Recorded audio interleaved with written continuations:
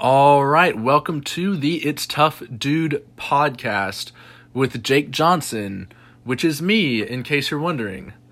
Now, a few months ago, I deleted all social media on my phone, and I gotta say, I don't really regret it.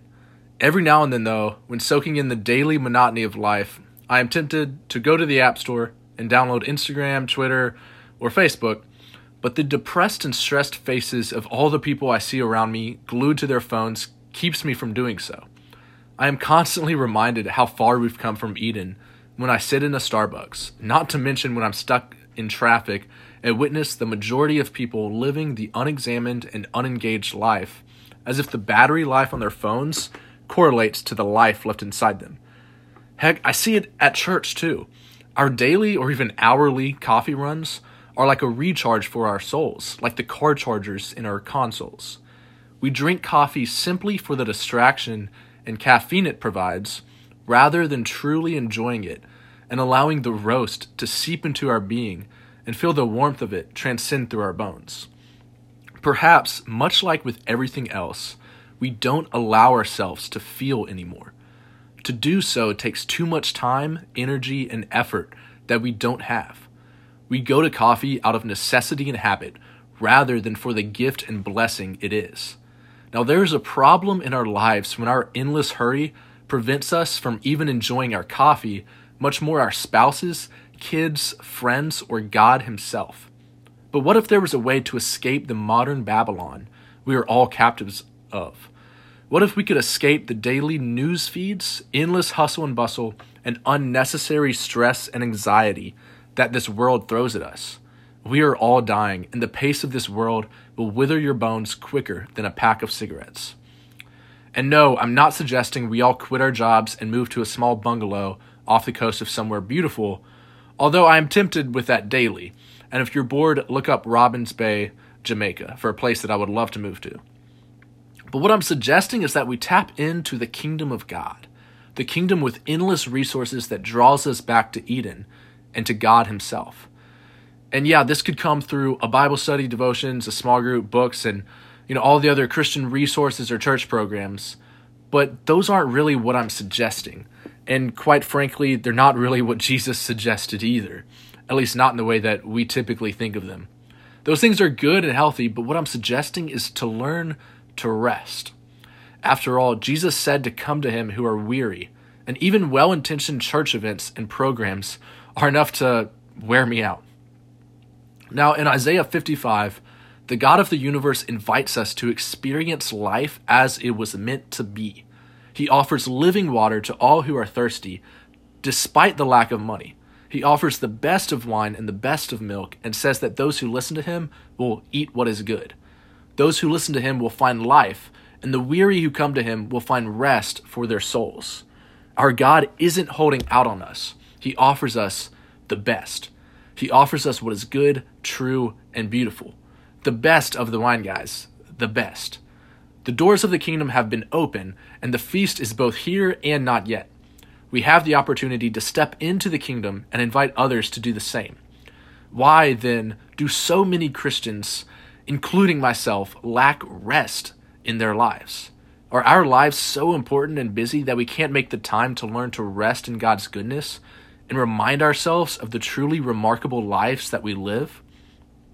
The evil one truly desires to steal and kill and destroy, and he often does so without us even knowing it. He's always seeking to distort and spoil God's goodness, and it is so easy for us to fall into his deception. Whether it be by ensnaring us into the unengaged life, enticing us with sin, or busying us with religious monotony, his success lies in our consent to his destruction. He is slyly and stealthily stealing our lives, but the way of the kingdom always provides us with the fountain of peace, love, and joy that we were designed to drink from. The river of life overflows with God's presence from the abundance of his generosity. We just need to be willing to take our shoes off and learn to walk on holy ground.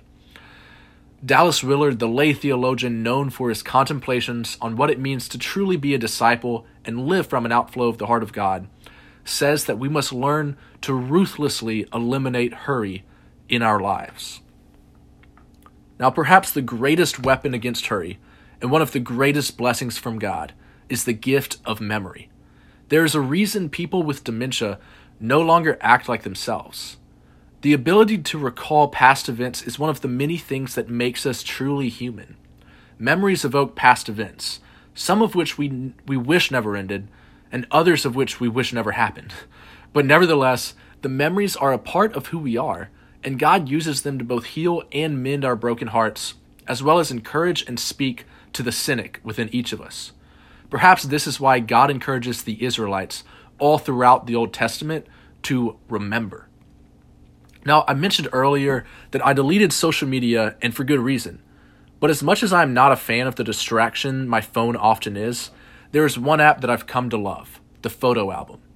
When I feel the fog of pessimism and cynicism sneak into my life and I feel the weight and stress of this world, I've learned to pray and seek God, and then remember all that He has done in my life and all the stories I have to tell. By learning to live from the outflow of who He is, I've come to rest in who I am.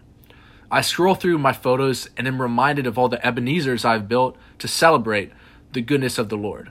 Whether it be one of the first adventures I ever took, being the road trip I took to Mexico, or the time I got bit by a centipede, or the time my best friend and I shared a few beers under a Jamaican moon, or the time I had coffee with Jesus in the jungle.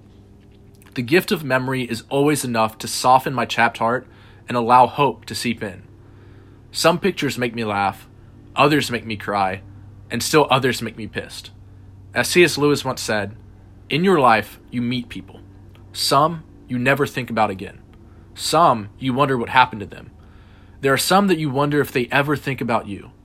And then there are some that you wish you never have to think about again. But you do. As I look back through the past few years and months of my life, I am reminded of all those I love and all those I have loved. Whether it be of a person or a place, pictures have a way at reminding you of the eternity God has lodged within your heart. To truly enjoy the kingdom, we must become like children and learn to both play and rest. So the next time you sip on that $5 coffee, allow yourself to taste it, really taste it.